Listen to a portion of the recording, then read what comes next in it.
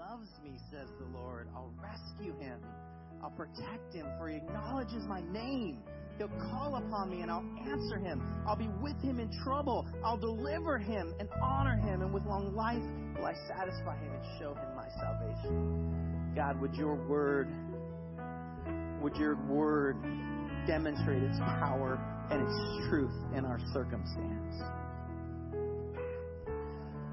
God, it's much easier to surrender to someone who I believe wants what's best for me. Help us to recognize just how good you are, how faithful you are, how much you love us, how much you care. Help us to realize we can't out-care the God of the universe. You built in us our capacity to care. You designed it in us, and so who are we to think we care more than you care? Who are we to think we're concerned or capable more than you're concerned or capable? God, may this year begin with us simply surrendering and saying we trust you.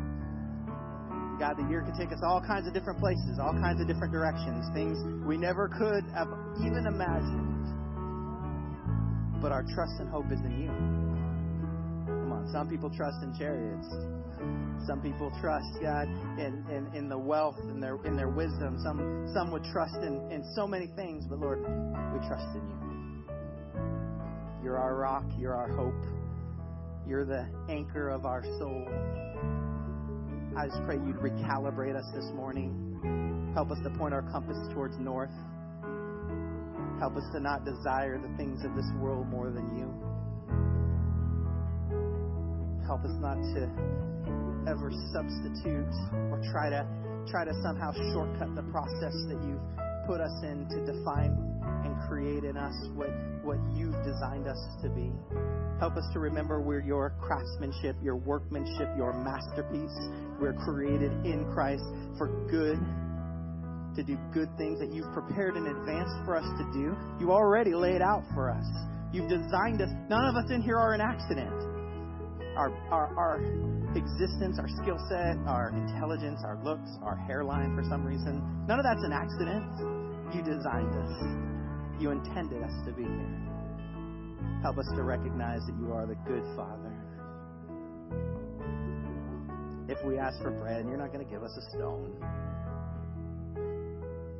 If you take care of the birds, you'll take care of us. So we trust you. We put our hope in you. We just want to say this morning that we love you back. Thank you. Thank you. In Jesus' name. Amen. Amen. Whoo! Yeah, you can give the Lord a hand. You feel like you're at church yet? Woo! Why don't you turn, hug someone as hard as you can. I want to hear something pop. When something pops, you can be seated.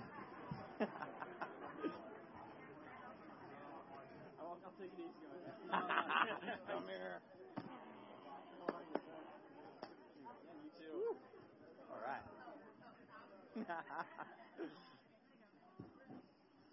Good morning, everybody. Did you guys have a good New Year's Eve? New Year? I slept this New Year's Eve. We didn't have a youth event here on New Year's Eve. It was the first time in a few years, and I actually got to sleep. So I was really excited about that. The next day, New Year's Day, we went tubing with the youth up at Snoqualmie Summit, and it was really fun. This is how I know I'm getting older. My favorite part was hooking my tube onto the lift that takes you up the hill and just relaxing and enjoying the quiet ride up the hill. Going down was really fun, too, but I enjoyed the up part. My 5-year-old son, Joshua, was with me, so I had to, lug him up the hill when I walked, so the tube that pulled much nicer. I have a few announcements for you guys. Yoga Faith has begun again. It is on Saturday mornings at 9 a.m. It's the first and third Saturday of the month. So the next one that will be here is on Saturday, January 16th. There is childcare for donations. So that's Yoga Faith. Dana, are you in the room? She's upstairs. Dana is upstairs at the children's kiosk. If you have questions about that, you can find her up there and ask her. We are relaunching a program called Instay. Instay is awesome. It is a discipleship, training, and ministry/leadership preparation it really is an academic study, but it's in a small group environment so that you get the very relational element of that. So if you're someone who has thought, man, I want to learn more about being a disciple of Jesus, or I have a passion in my heart to pursue more for ministry or for leadership in ministry, InStay is an awesome opportunity for that. We are beginning 2 classes, beginning level 1 in February, at the beginning of February. Casey and Phil, would you guys raise your hands? Casey and Phil will be teaching, and is Crystal in the room? Crystal's right there. Hi, Crystal. You can see them if you have questions about InStay. Great program. I highly recommend it. Beginning February, it's going to be on Thursdays. Thursday, there's a morning class and an evening class, so anyone who wants to should be able to find one of those options that works. I want to let you guys know we still have youth group. We took a 2-week break for Wednesday nights. We did a couple fun events, but we're starting up again Wednesday, 6:30 to 8. So if you have teenagers or anyone in the 6th grade to 12th grade age range, they can come hang out with us here Wednesday nights. It's super fun. And we pursue God. And it's been really cool to watch. In the last few months, I've seen a flip in the students where they are really hungry for something more. And I'm really, really excited about that. And lastly, Freezing Nights. It's an awesome ministry we have at the church. The homeless in our community come in, they get a warm bed for the night, and they get some warm meals. This Monday night, we are hosting that here. So when you leave today, before you go, if you have a few moments, if you would just help us stack some chairs. There will be some directions given at that point in time, but I just want to make sure everyone's aware that we'd love for you to help if you're able with stacking those chairs. I'm going to go ahead and have our ushers come forward. We're going to take our offering. Different people take different emphases on why we give. At Celebration Center, the reason we give is because we believe in the mission that God has called us to, and that we are really excited to partner with God in advancing his kingdom. So I'm going to go ahead and pray for this offering, and then we will pass that around. Jesus, you are good, and we love your mission. We love your kingdom. We love who you are and what you're for. Thank you, God, that you are for us, and you are not against us. And because of that, we say yes to you, and we want to join you in what you're doing, and we want to advance your kingdom because your kingdom is incredible. So would you bless this offering, God, and use it to further your kingdom in us and in this community and in every place that we touch. Thank you, Jesus. Amen. I have a short video for you guys to help introduce this next series that we're going to be jumping into. I got a big butt. It's gigantic, if I'm going to be blunt about it. And you know what? The funny thing is, I got several big butts. And before you discard me or wince at the disgusting notion of that, I'm going to go out on a limb here and suggest that possibly you have at least one big butt as well. Yeah, you like that? Hurts a little, huh? Let me tell you something. Let me just tell you something, okay? Everybody we know has a big butt. And more often than not, it's the thing that actually gets in the way of us living a consistent life for Jesus. I think you know what I'm talking about. I'm going to expound a little bit, okay? See if you can recognize some of these butts. But I have to work more. But my favorite TV show is on. But my kids have practice. But I got to tweet something. But it's such a beautiful day. But I'm just not in the mood. But I deserve a break today. You see, everything kind of interferes with my life of just living an authentic life for God, okay? And more often than not, it always has something to do with some sort of butt, okay? Even the littlest of butt can distract me. It really can. The littlest butt can make me think, I'm not going to pray today. I'm not going to think about it today. I'm not going to deny myself. I'm not going to read the Bible, blah, blah, blah. Whatever God asks me to do, I seem to have a butt for it and get away, okay? And the most horrendously big butt of all time is the butt that gets in the way of me just hanging out with God and reading His Word. True. Think about it. All the times you're about to open that, and all of a sudden the big giant butt gets in the way. A butt. Much like one of these. But I got a farm bill, but I'm tired, but the game's over, but I read last Tuesday, but I got to check Facebook, but I don't like Leviticus, but it's too hot in here, but I just don't like books, but I don't understand it, but it's boring. But what does that have to do with me in the 21st century? Those are some ugly butts, people. So call them what they are, ugly. Ugly butts. Okay? And there's a lot more to them, sad but true. Here's a list, although not exhaustive, of some of the most popular butts known to mankind.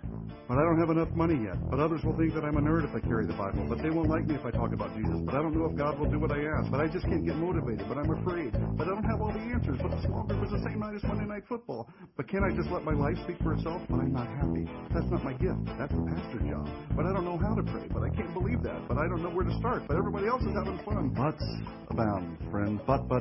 Here a butt, there a butt, everywhere. A butt, okay? And the most overused butt of all time, but I just don't have enough time. Really? Oh, come on. We have a lot of butts. God has given us a real simple word, okay? If we learn it and we share it and we teach it and we live by it, then see, God gets glorified, people benefit, and then we get blessed. That's why we do what we do. That's the why behind the butt, okay? And ultimately, that's the whole point I'm trying to make here, my fellow butt lovers, is if your butt is bigger than your why, then your butt's too big.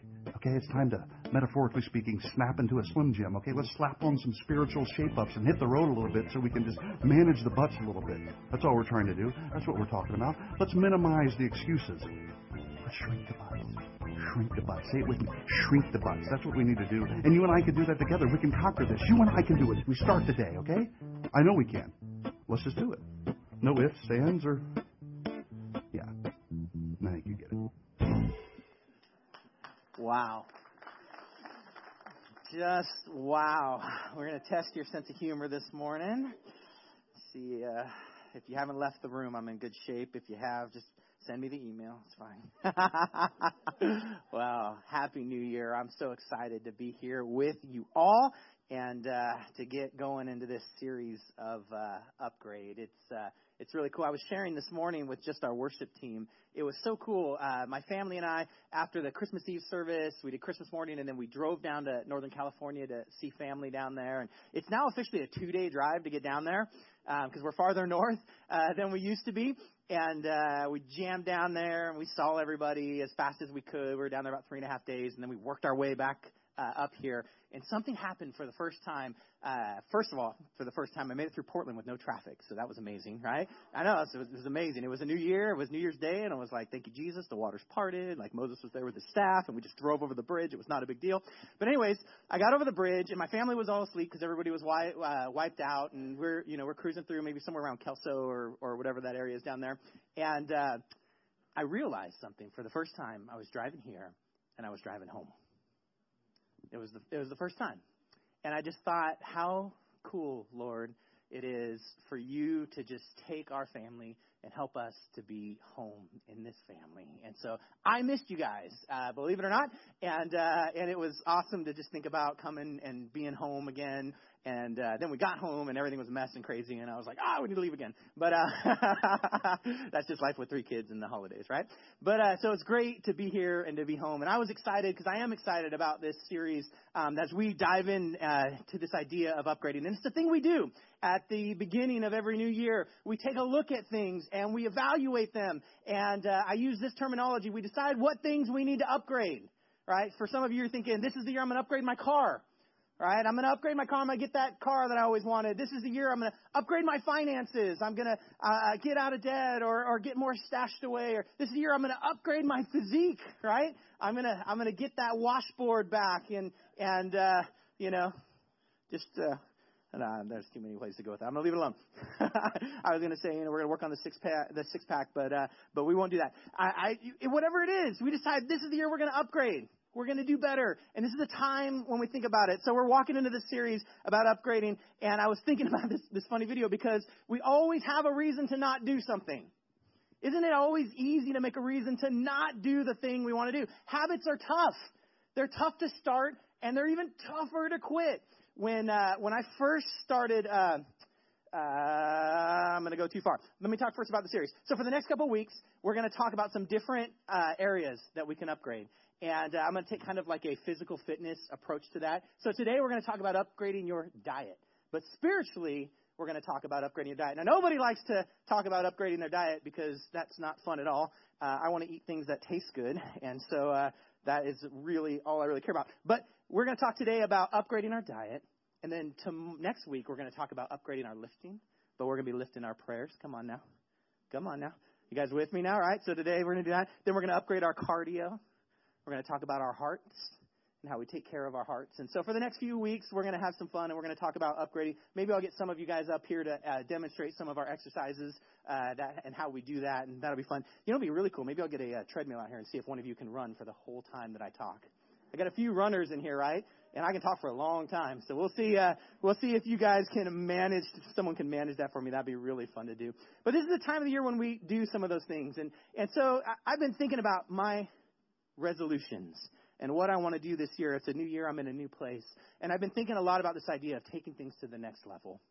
How am I going to take things to the next level? How am I going to take my relationship with Jesus to the next level? How am I going to take my endeavors to the next level? What is that going to be? And so I started thinking about next level moments. Those moments that you kind of recognize, what is it going to take to get there? And I had a next level moment about 9 or 10 years ago, and it was amazing. I remember this season of my life, I'll just call it that. And I had been doing ministry. I was a licensed pastor at this time, and I'd been doing ministry for a while. And I was realizing that I had kind of, in my career, in my life, had kind of hit a plateau.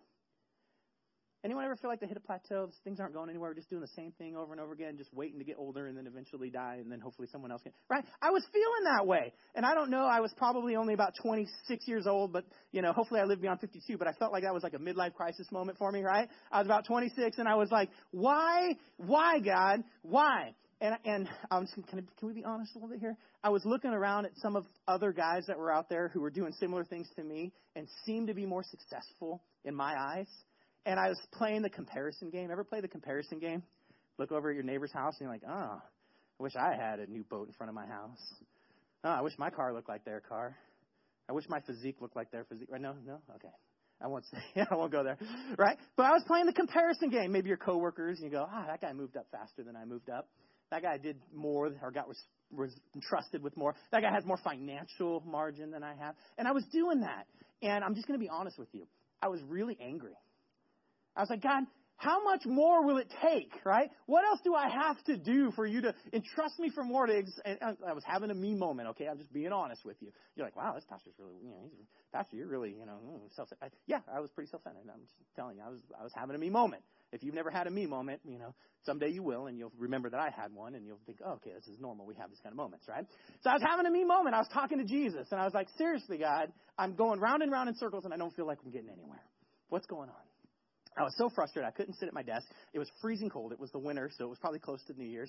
I was in Spokane, and I walked outside of the building, and I started just marching around the building, like having an angry conversation with God, right? I'm just marching around like, God, I don't understand. I'm pouting a little bit. Usually you get that way. I don't understand. Why aren't things happening, spiritually, why aren't things happening like it's happening for so-and-so? Or numerically, why aren't things happening like it's happening for somebody else? And I'm playing this, awful comparison game. Now, one of these days we'll talk just about the comparison trap and how that's so dangerous. But that's what I was doing for myself. And I remember just thinking, God, I'm willing to, with an attitude, I'm willing to do whatever it takes to get to the next level, so why don't I know what to do? And I was, why isn't it working out? And I'm pent up and I'm frustrated and I'm having this moment with God. None of you pray like that with God? All right, okay. Everybody's like not making eye contact or making really solid eye contact. Like, don't look at me. But I was having one of those moments. So as I was having that moment, I remember just distinctly going like, that's it. I got nothing else to say. It was like I had said my piece, And there's this kind of calm moment kind of came over me, and I was like, okay, do you have anything to say about that, God? Right?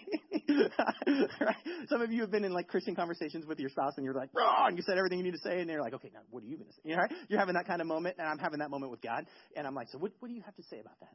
And I'll never forget when I quieted my spirit a little bit. And God doesn't always speak to me the same way, and I don't know how he speaks to you. Someday we'll talk a lot about how God speaks in mysterious ways throughout the scripture. Sometimes he uses a burning bush, sometimes he uses wind, sometimes he, writes on a wall with a finger. I mean, he can speak any way he wants to speak, all right? Any way he needs to get your attention. But I'm in my still quiet voice trying to listen to God, and I can just remember as clear as day. Mike, are you faithful in the little things? And I was like, what? Seriously, Mike, are you faithful in the little things? And then there was just like a break. And I remembered Luke 16:10, whoever can be trusted with little can be trusted with much, and whoever is dishonest with very little will be dishonest with much.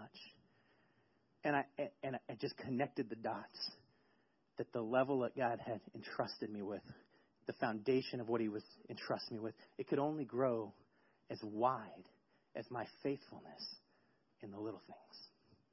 And I thought, wow, when's the last time I just got into the Word just to spend time with Jesus? Not because I was preaching multiple times a week, not to just put together messages. When was the last time I just prayed because I wanted to be close to God, not because I needed something or someone else needed something or something. And I was like, wow.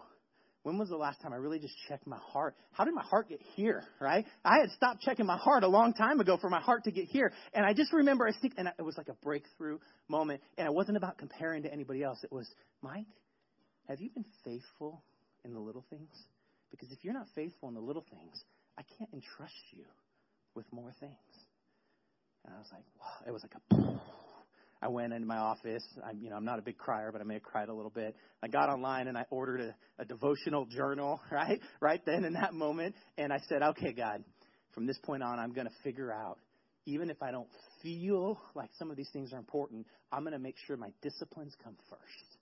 Because I don't want the foundation that you entrust me stuff with to ever be limited because I wasn't faithful in the little things. And so this series about Upgrade is all about how do we kind of take the thermometer and stick it into our hearts and our lives and our faithfulness with some of the little things that God's entrusted us with? How do we test that out a little bit and just say, God, I want to make sure that whatever it is that you want to entrust me with, whatever it is that you pour into my life, whatever it is you hand me to be responsible with, I can trust that I've done the piece that you've asked me to do, and I won't be the limiting factor in how much you pour out blessing into my life.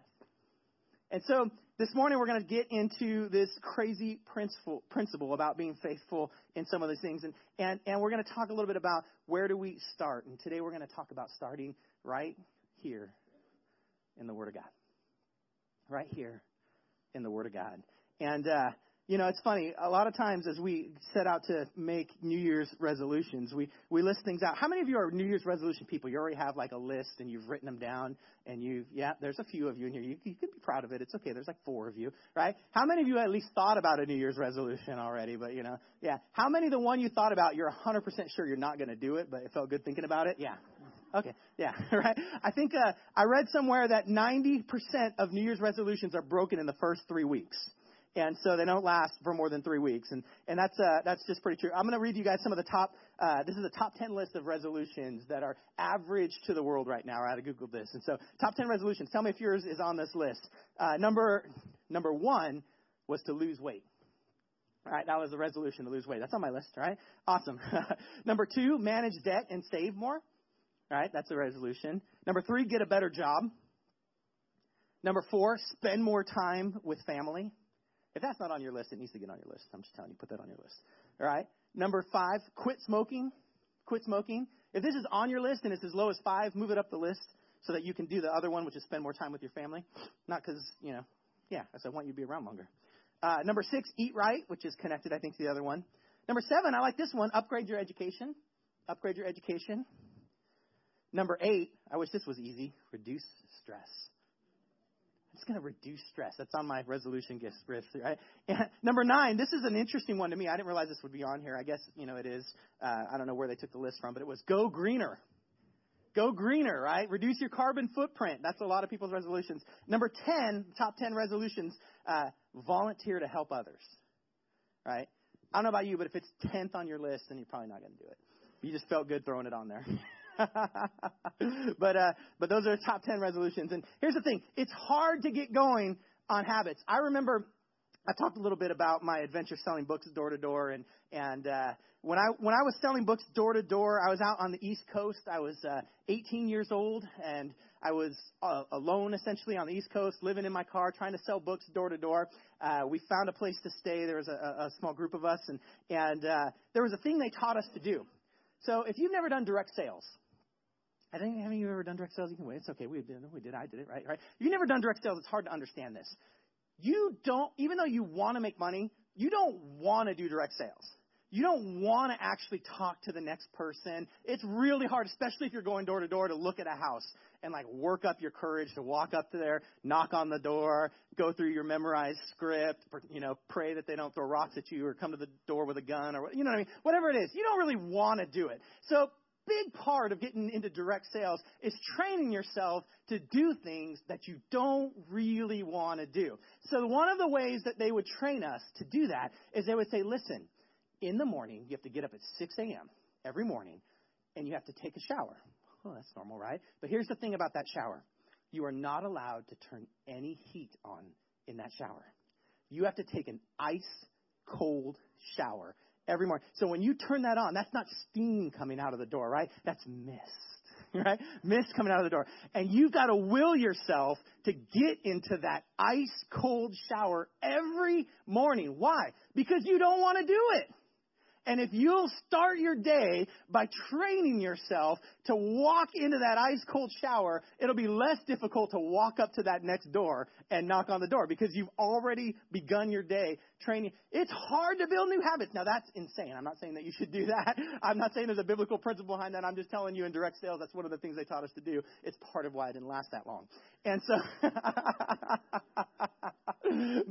that was it. And I can remember turning the water, because I was committed. I remember turning the water on and watching this mist come up, not steam, mist, and just going, oh, I don't want to do this.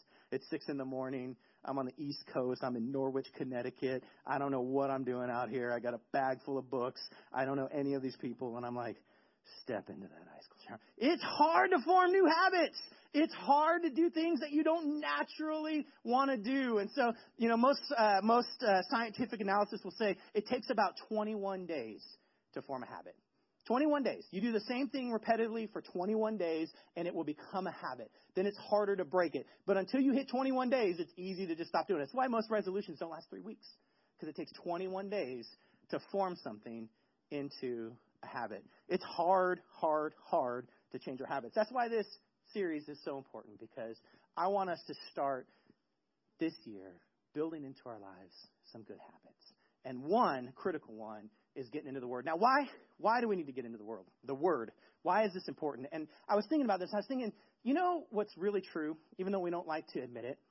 When we start our lives, we don't have all the wisdom we need to do all the things we need to do in our lives. As we start out on our journey, right, I don't have all the wisdom that I need to be a husband. I didn't start with all that. I had to get that wisdom somewhere. I don't have all the wisdom that I need to be a dad.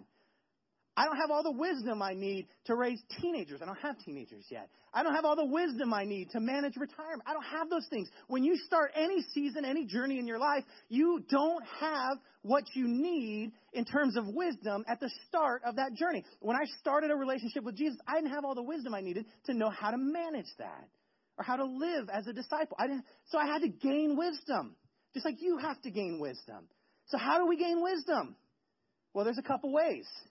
It's pretty interesting. The Bible tells us that there's places that we can gain wisdom.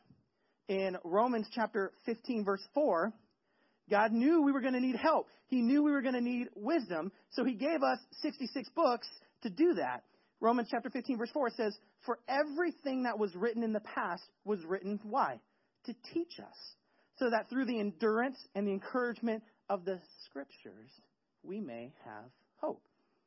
1 Corinthians 10:11 says, these things happened to them as examples and were written down as warnings for us for the fulfillment of the ages to come. That we have examples in the Scriptures so that we can gain wisdom. You see, there's there's 3 ways that we gain wisdom. The first way we gain wisdom is experience. We do things. Hey, the first time I ever learned how to check an iron for heat, guess what happened? Yeah. I was ironing, and I didn't do any domestic things growing up. I just didn't do any of those things. And I was at a friend's place crashing. We were getting ready for a wedding, and I was like, I'm going to iron my pants, right? I don't know how to do that, but I can do that. I'll figure it out. So I plugged in this iron, and I was like, how do I know the iron is hot enough? I don't know. I'll just touch it. And I took my thumb, and I just went, and then I looked at my thumb, and I went, ah! And for the whole wedding, I had a blister on my thumb. And I was like, oh, iron hot, thumb soft, touch iron, thumb hot, right? Like I had to learn. I gained wisdom. So sometimes we learn wisdom. The only way we get it is experience. Now, those of you that are raising kids, you know this is true. There's some things that a kid can only learn by doing it. And if you stop them from doing it, they don't actually learn anything. So you're like, oh, that's not going to work out. And then you watch when the thing falls and it breaks, like I told you, right? And it's the only way they can learn. You can try to tell them, but it just doesn't happen until they experience it. For some of us, that's the primary way that we get wisdom. Here's the problem. If we do that in every area of our lives, we'll be blistered, bruised, beat up, battered, absolutely demolished if we have to learn everything. If we have to learn, right, how do I know if the oven's hot? I know how to know how the iron's hot. Maybe I should touch that, right? How do I learn if this bat is hard, right? Oh, it's hard. No. If everything you learn is by experience only, you'll have a very small amount of wisdom and a very large amount of pain, right? Large amount of pain. Sometimes the things we have to learn by experience are things you can say to people. Things you can say to people, and you're like, hey, how do I look in this? Ever had that conversation, husbands? Wisdom only takes once for you to answer that question in any other way than amazing. Right? And then you learn. So if the only way we gain wisdom is by our personal experience, we'll have battered relationships, battered flesh, battered emotions, battered everything. We do learn from experience, but that can't be the only way that we learn. The second way that we learn is from others' experience. This is a great way to learn things. As we get a little bit older, we can hear stories and learn things from other people's experience. It's awesome to learn things this way. To go, hey, they just jumped off that thing and broke their leg. I'm not going to jump off that thing because I might break my leg, right? And you learned something, and you gained wisdom, and you heard from their story, and then you have conversations with people, or you watch the news, or whatever it is, you gain from other people's experience. That's an amazing way for you to gain wisdom. You're not sore. You're not battered. Your own personal relationships don't get devastated, and you can gain wisdom. You know, all these years I've had working with teenagers, so often they're right on the cusp of where they can start learning things from other people's experiences. They don't have to do them always on their own. And you sit there and you tell them stories and say, listen, I know that it looks like a lot of fun, but if you do this, here's story after story of a person who did and devastated their life.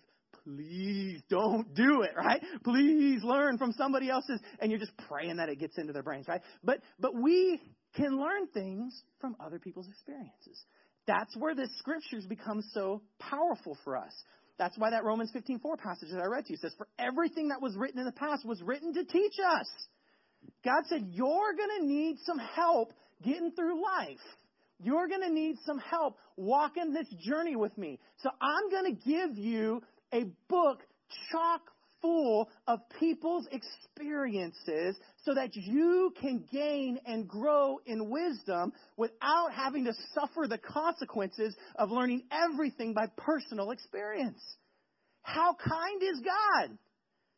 How great is He? That's why I love getting into the Word. Because as we read the stories, as we get into the lives of the people, we find out they're normal people that went through normal things, that had to experience supernatural things. And it's so cool when they come off the page and we get into their lives, when you realize how hard it must have been for Noah to look at all of the people around him and say, I'm building a boat even though it's never rained before. And you learn in wisdom that sometimes I have to stand for what God's called me to do, even if it doesn't make sense to everyone else. You know, a few weeks ago, we talked about Samson. If you were here for Samson, I hope you enjoyed it. If not, you should go listen to that podcast. I'm going to talk about it a lot because my world got wrecked studying Samson. It messed me up, learning the lessons that he learned, learning that if somehow I give my heart away, I give my power away. Wow.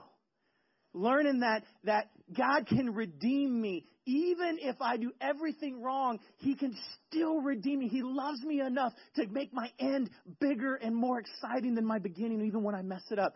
Man, I learned that from Samson. I learned that experientially from him.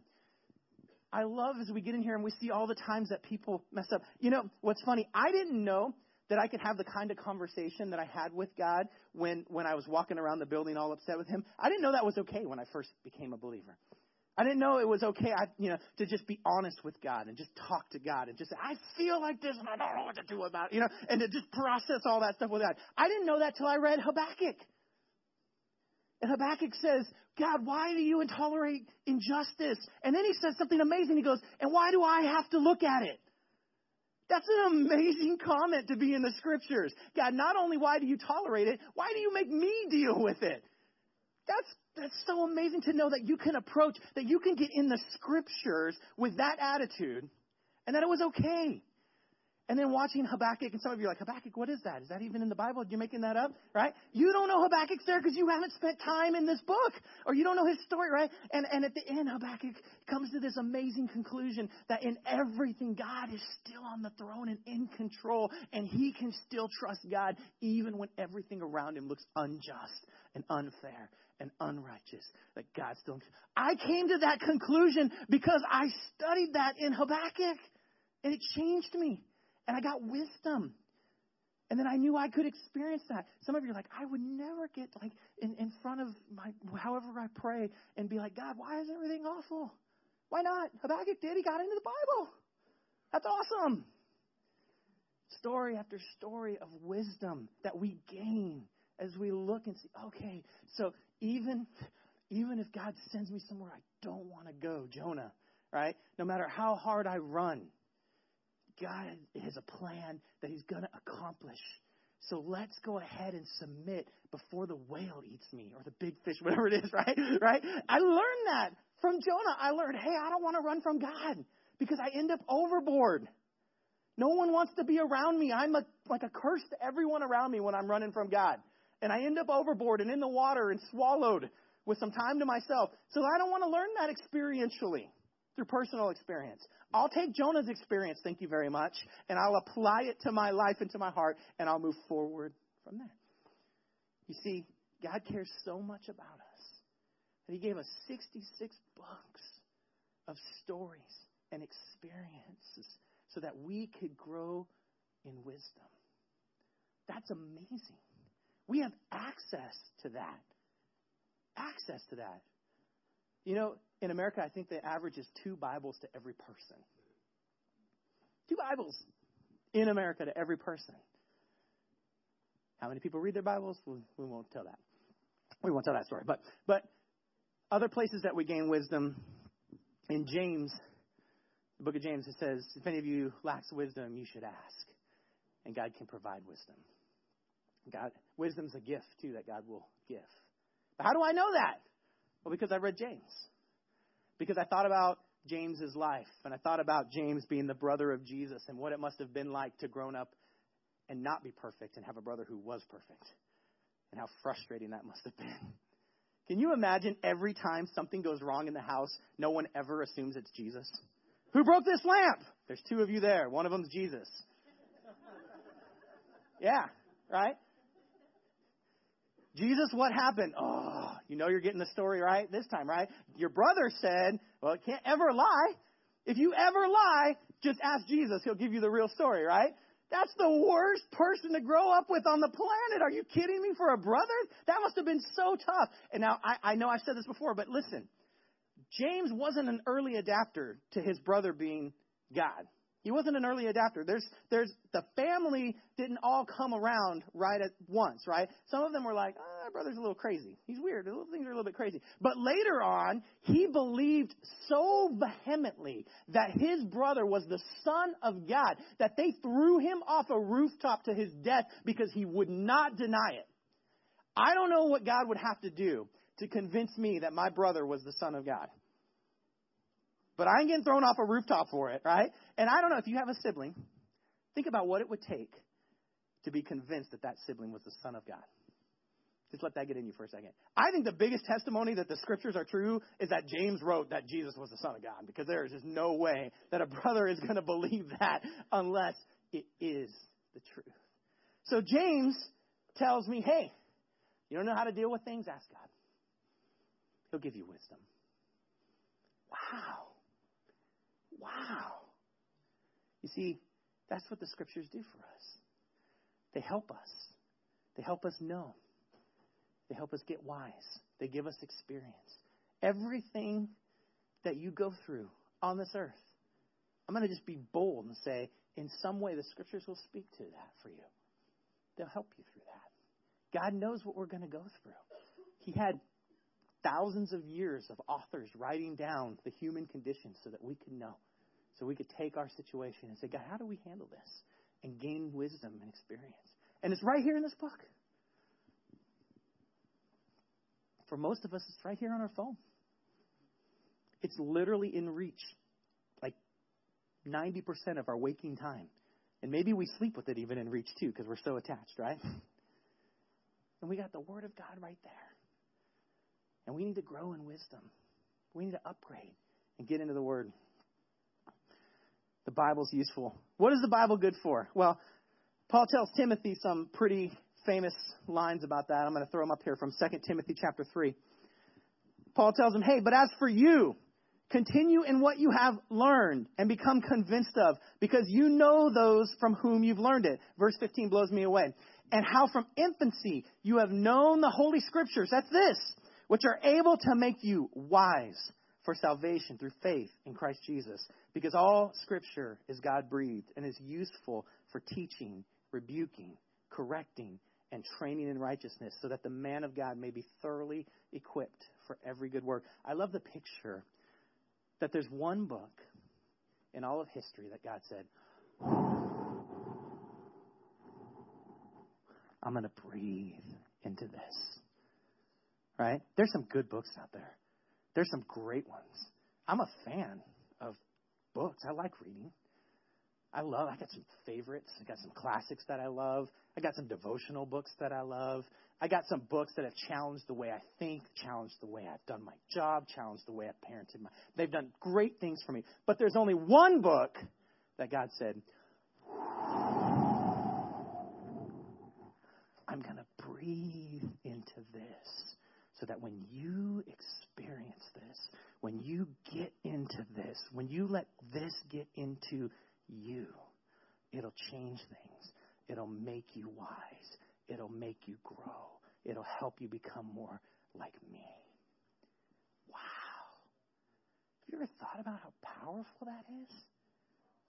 That God's breath is in that book, in that story. Now look at this. This is dead tree and dead cow, okay? I'm not saying that, that's what it is to make this. This might not even be dead cow. I think it's cheaper than that. But it's not, we don't worship that book. We understand that the Scriptures point us to God. What He's like and who He is and how the people of God have interacted with Him, so that we can become more like God, so that we could learn, that we could grow. Jesus actually says in John chapter 6 to these guys that are experts in the book, hey, you search the book because you think in them you have life, but they point to me. Jesus He speaks us from the book. It's what God's like. It tells us what He's like. It brings us into intimacy and relationship with Him. There's this thing about people that we spend time with a lot. Things happen. When you spend time with people a lot, you start to get the same idiosyncrasies as they get. If they use a certain slang, you start using that same slang. Right? You have shared stories, shared experiences. Ever have that moment where you complete each other's sentences? You know where they're going. Something funny happens, and you see it, and it's funny because you had a similar experience with someone, and you look at that person because they're there with you, and you see the same thing, and someone else might not think it's funny, but you think it's funny because you've had a shared experience and you have an inside joke with that person. Because why? You've spent time with them. You've connected. You know their voice. They know your voice. You guys are together, and you're beginning to get in harmony. You've spent time with them. That's what happens to us when we get into the book and spend time with God. We start having inside-type insight to the things that happen around us. We start thinking about the things we see the way God thinks about the things we see. We start talking about the things that we experience the way God talks about them. Why? Because we've spent time close to His voice. We know what He thinks about things. We see things how He thinks about them. It's pretty powerful. I was thinking about how we get good at things. I was thinking about athletes. Once upon a time, a million years ago, I wanted to be one, right? And I remember when I was playing baseball, there were certain drills that we would do over and over and over and over and over again. And there was a certain way that you had to do those drills. I remember working on our swing.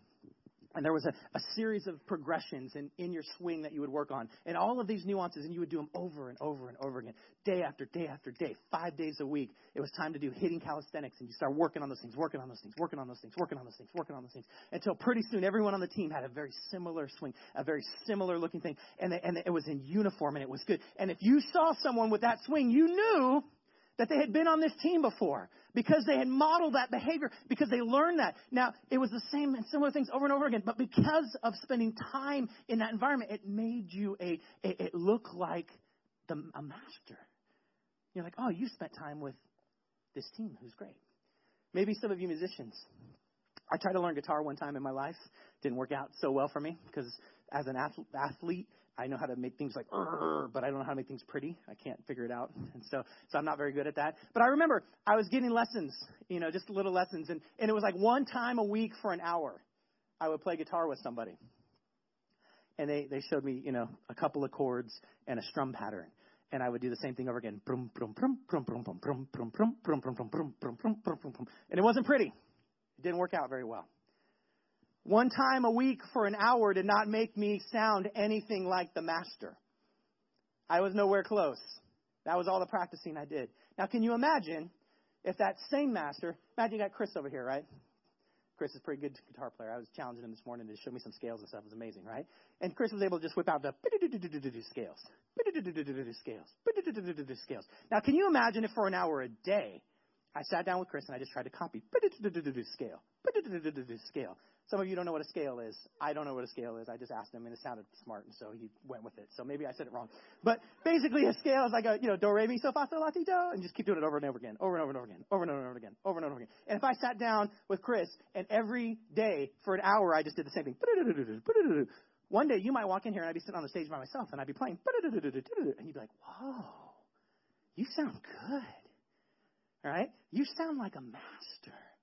You go, oh, yeah, how'd you learn? Oh, 1 hour a week, I just, have a lesson. No. Yeah, you may 1 hour a week have a lesson, but more than that is happening, right? More than that 1 hour a week is happening. Something else is happening. There's more time being put in because you sound like a master. That's awesome. So let me take that into our word. For some of us, 1 hour a week, you come here. And you get to be around the word. And that's cool. That's great. And you're like, bum, bum, bum, bum, bum, bum, bum, bum, bum, bum, bum, bum, bum, bum, right? And you got like a little rhythm and it's kind of cool. You're like, yeah.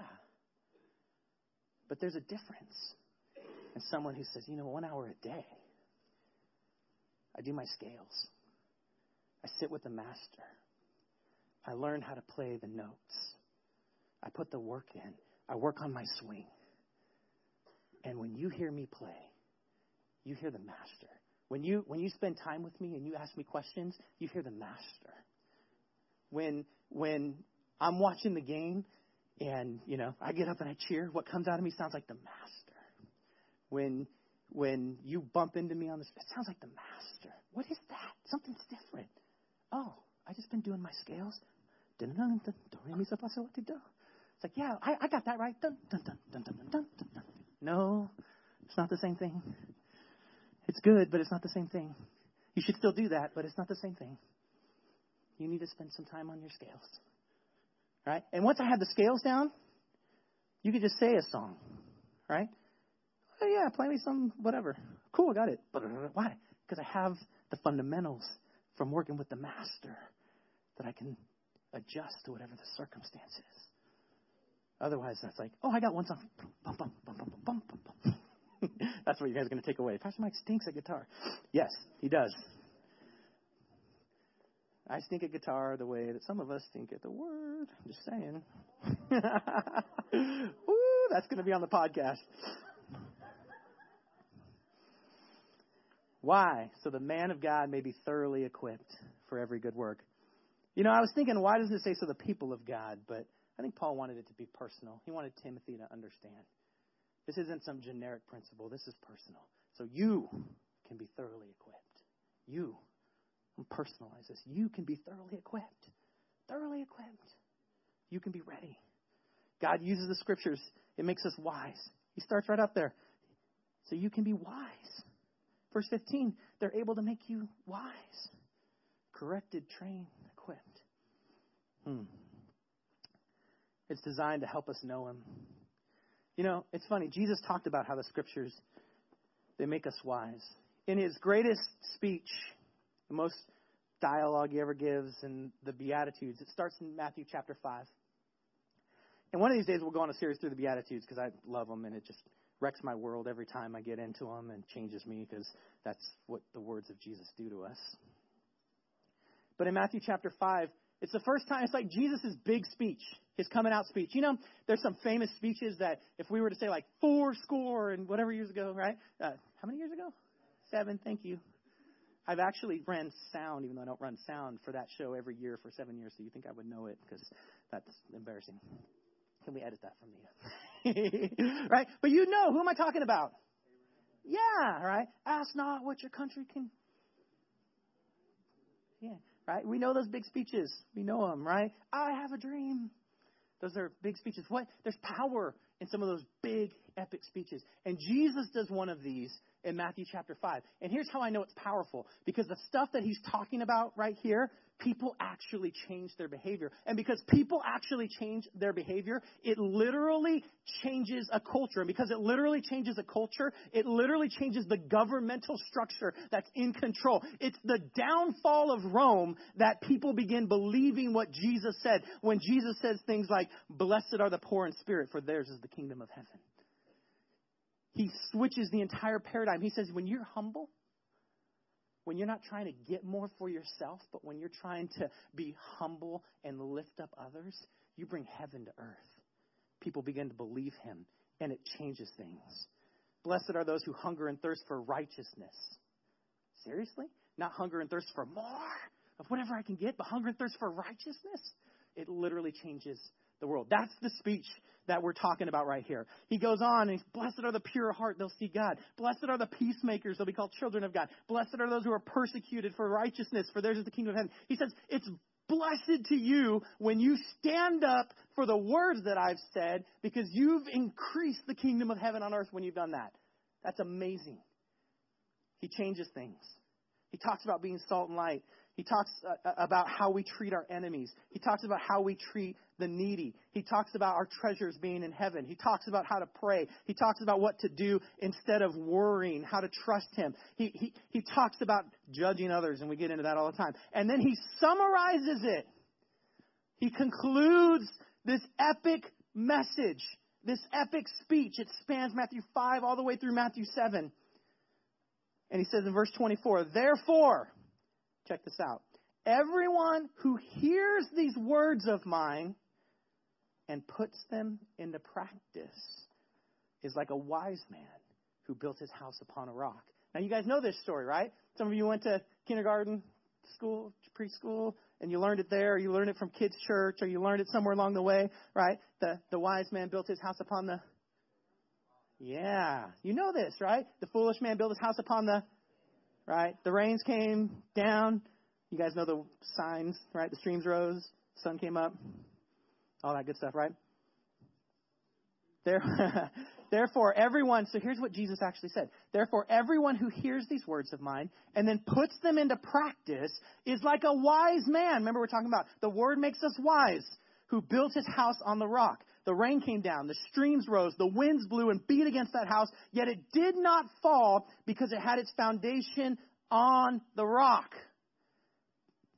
But everyone who hears these words of mine and does not put them into practice is like a foolish man who built his house on the sand. The rain came down, the streams rose, the winds blew, they beat against that house, and it fell with a great crash. I love how at the end it says when Jesus finished saying all these things, the crowds were amazed at his teaching because he taught as one who had authority and not as the scribes or scrubs. Not the scribes. It's burned. Right? Not as the scribes of that time. He had authority. What was the authority? The authority was if you hear this and you do this, you will be wise. And if you're wise, it's like you built your foundation on a rock. Now, I love that the storms come to both. I was thinking about this. I was thinking about both of these guys. All they really wanted was some beachfront property, right? Where's the sand at? Right? It's by the water. They just want some beachfront property. Both of them, we have no indication if one is a better builder than the other. It's a parable, so he's just given a metaphor, a story, right, to illustrate a heavenly principle. He says that they both build houses. They both want the same kind of things, but one of them set their foundation on hearing these things, that I've said and doing them. And when they did that, when the storms of life came, they were able to stand fast. But one of them, they had other agendas. They heard it. They didn't want to do it. So they built their life on something else. They had other things in their foundation. They had a lot of buts. Right? But I don't have time for this. But I might not be as rich as I want to be. I might not be as famous. I may not have the security that I think I need to have. Yeah, I heard those words. But if I do that, then I might not. Ouch. Jesus says, you can build a house that way. You can do it. They both got their house up. It worked. Problem is, when the storms came, they couldn't stand. They couldn't stand. You see, the reason we get into the Word like this, the reason we need to know it is it helps us grow in wisdom, and it helps us know what to do. It calibrates us. It points us towards north. It helps us figure out in those tough things. I said once, and I mean it, there's oftentimes I get into the Word, and I'm like, I don't agree with this. Right? I don't agree. But you know what I assume? I assume that God's right and I'm wrong when I don't agree. That's what I do. I say, okay, I don't agree, but I'm going to assume that God's right and I'm wrong. I'm going to start from that premise and start figuring this out. That's what I do. I remember the first time the Word really just changed me. I was in summer camp. We did a song today. There was the second song when the answers to my questions are so far away, I lay it before you. That song, you may not know this. Pastor Chris wrote that song back in, I'm going to guess 91 because that's when I heard it. But I'm in summer camp. It's 1992. And I'm just meeting Jesus for the first time. And I have a Bible. It's a children's Bible, an illustrated children's Bible. It's yellow. It's got a lamb on the cover. It's embarrassing for an 8th grader, but it's all I got, so I brought it to camp. And I've never opened this thing at all. I've never. I probably had it since I was an infant, but I just never opened this thing at all. And I get this Bible, and I'm tired. I've been at camp all week. I'm sitting on my bunk, and I look over at this Bible, and I'm like, okay, fine. Let's see if there's anything in here. And I open it up. I do the thing that we all do sometimes, where I'm just like, all right, God, if you're real, talk to me. All right? Some of you have been there. And I open it up, and I'm in 1 Corinthians chapter 13, and it says love. I'm like, all right, let's figure this out. And I read this. I read, love is patient. Love is kind. It doesn't envy. It doesn't boast. It isn't proud. It isn't rude. It isn't self-seeking. It's not easily angered. It keeps no record of wrongs. It doesn't delight in evil, but it rejoices with the truth. It always protects, always trusts, always hopes, always perseveres. Love never fails. And I just read it. That's the first thing I ever read in the Bible. And I read it, and I'm like, something's different here. So I read it again. Love is patient. Love is kind. Okay? I'm not patient. I'm not kind. It doesn't envy. It doesn't boast. It isn't proud. It isn't rude. It's not self-seeking. It's not easily... I'm not any of these things. God, I don't know who you are, but if you're like this, then maybe I'm interested. And it was the Bible. It was the Word of God. The first time I knew anything about what God was like. Up until that mind, God was just like a police officer in the sky. If he was real at all, he was just writing tickets to people who blew it. And he was like, oh, you go to hell, you go to hell, you go to hell, you go to hell, right? That's all I knew. That's all right. Nope, you went too fast here, go to hell. Do not get out of jail, do not pass it, right? Boom, you go to hell. That's all I had in my picture of who God was. I had no picture of who God was because I'd never gotten to his Word before. And I read this, and I knew I had heard somewhere God is love. And I'm thinking, God is patient. God is kind. He doesn't envy. He's not proud. He's not rude. He's not self-seeking. He's not easily angered. Are you kidding me? He doesn't delight in evil. He rejoices with the truth. He always protects. He always trusts. He always hopes. Always perseveres. God doesn't fail. And I read it. I sat in my room, and I welled up with tears. I'm probably 14 years old. I'm in the bunk, and there's no other guys around, thank God. And I'm just sobbing, reading this. I've never read the Bible. I'm just reading this passage over and over again. He's patient. He's kind.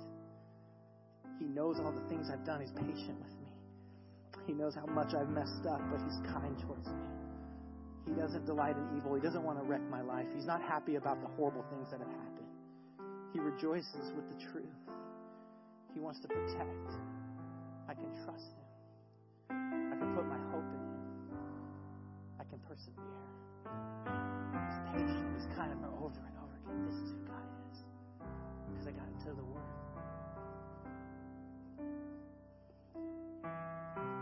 Sometimes I think about all the promises of God that are contained in here. It's kind of like if there was a will out there in Testament, and you were named in that will, and there were promises, guarantees to you, but you never read it, so you never got those things that you were entitled to. If you knew that was there, if we were friends, and you knew there was a will out there, a testament with some promises of things you were entitled to, and you just were too busy to be bothered to read it, you know what I would tell you? Foolish! Stop building your life on the sand. Be wise. That's foolish. Yet there's promises that God's spoken thousands of years proven true, and we're not even aware that we're entitled to those things because we haven't gotten into the Word and heard His voice. Are you kidding me? Don't do that. You're like, prum, prum, prum, prum, prum. I'm like, no. Play scales. I wanted to spend some time just breaking out how to get in the Word each day, and there's lots of ways to do it.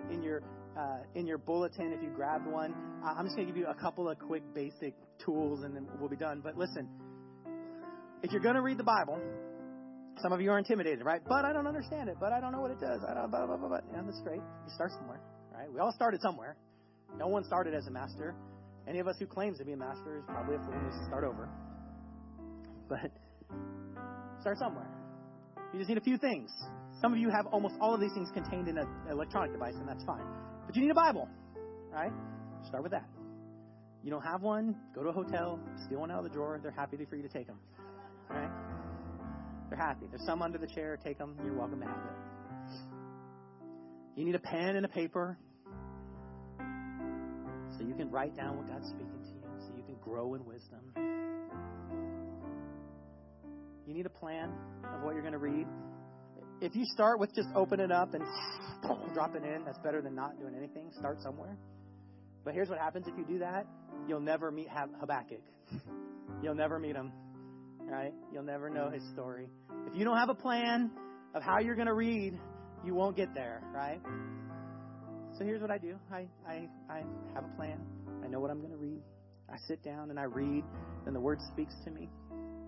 And I stop, and I write it down. There's a simple model. It's this SOAP model. I've been doing it ever since I walked around that building and got angry at myself for not being faithful in little things. I've taken breaks from time to time, but this is basically what I do. A scripture jumps out at me, and I just write that scripture down. Right?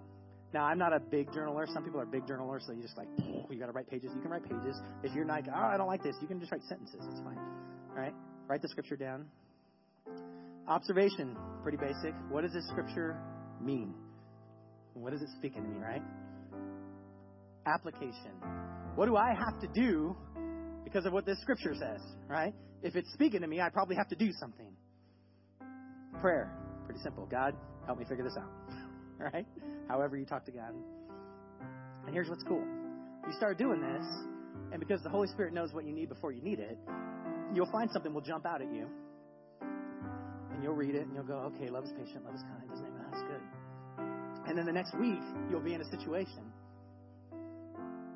And your love will get tested. Because the Spirit knows what you need before you need it, you'll come back to, I wasn't very patient. I wasn't very kind. I was rude. I was self-seeking. I was easily angered. Anybody, right? And you'll come back and you'll go, that's why I needed to hear that, God. Because I was going to blow it. You knew I was going to blow it. Now I got to go back and I got to make this right. Thanks for speaking to me. Thanks for making me wise. Thanks for helping me become more like you. And that's the power that's there in the Word of God. So here's my challenge. Because I know it takes 21 days to form a habit. Would you go on a 21-day journey with me and giving this a shot? Get a Bible, get a pen.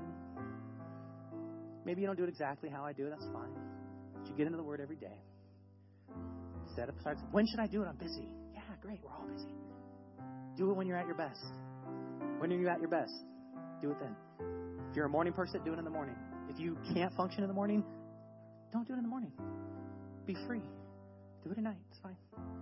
But spend some time for 21 days. Fix your diet a little bit. Come on now.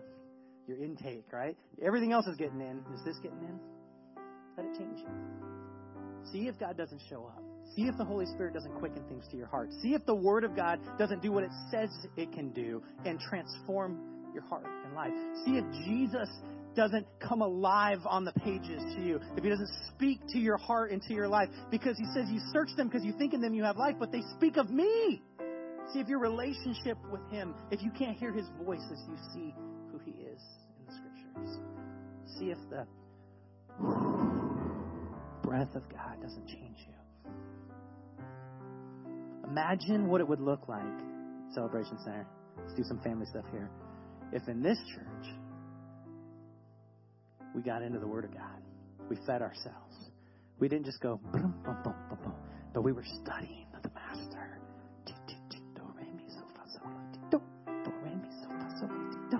Like, oh, it's repetitive. It's every day. Yes, that's how you get good. That's how you become a disciple. That's how you sound like these guys sound when they go up on the stage and it's how they got there. They put the work in. You want your Christian walk to reflect Jesus? You got to spend time with Him. Can you imagine the difference that would make in our families? Just our families. If we did that? Do you imagine how it would change our relationship with our spouse if that was a primary thing we could talk about? Hey, what did God speak to you today? Can you imagine how it would change how we raise our kids? Can you imagine how it would change how we interacted with our neighbors? Oh, can you imagine what God would do if we had the wisdom of this book in us every day? God, thanks for loving us. Thanks for being the foundation of our lives. God, thanks that even though we know storms are going to come, they come on the just and the unjust. We know that the world's going to bring those things. We can build our lives on something greater, on your word. We can be wise. And when we do that, we can hold fast in every situation. Yeah, things are tough right now, but I know the promise of God. I know that you want something better for me than I even want for myself. So I put my trust in you. Thanks for giving us this book, for breathing into it life that for thousands of years has transformed the planet. It's a miracle and it's amazing. Help us to never take it for granted. Help us, Lord, not to carry it electronically in our pocket, but to carry it literally in our hearts. Your word. I pray it would change us. Help us to upgrade, God. We love you and thank you. In Jesus' name. Amen. Amen. Hey, be encouraged. Start somewhere, start anywhere, but upgrade. See what God would do. Amen. Amen. You can stand, give someone a high five. God bless you. If you're able to help us put some chairs aside so we can get ready for our Freezing Nights ministry, that'd be amazing. Thank you. Stacks of 5.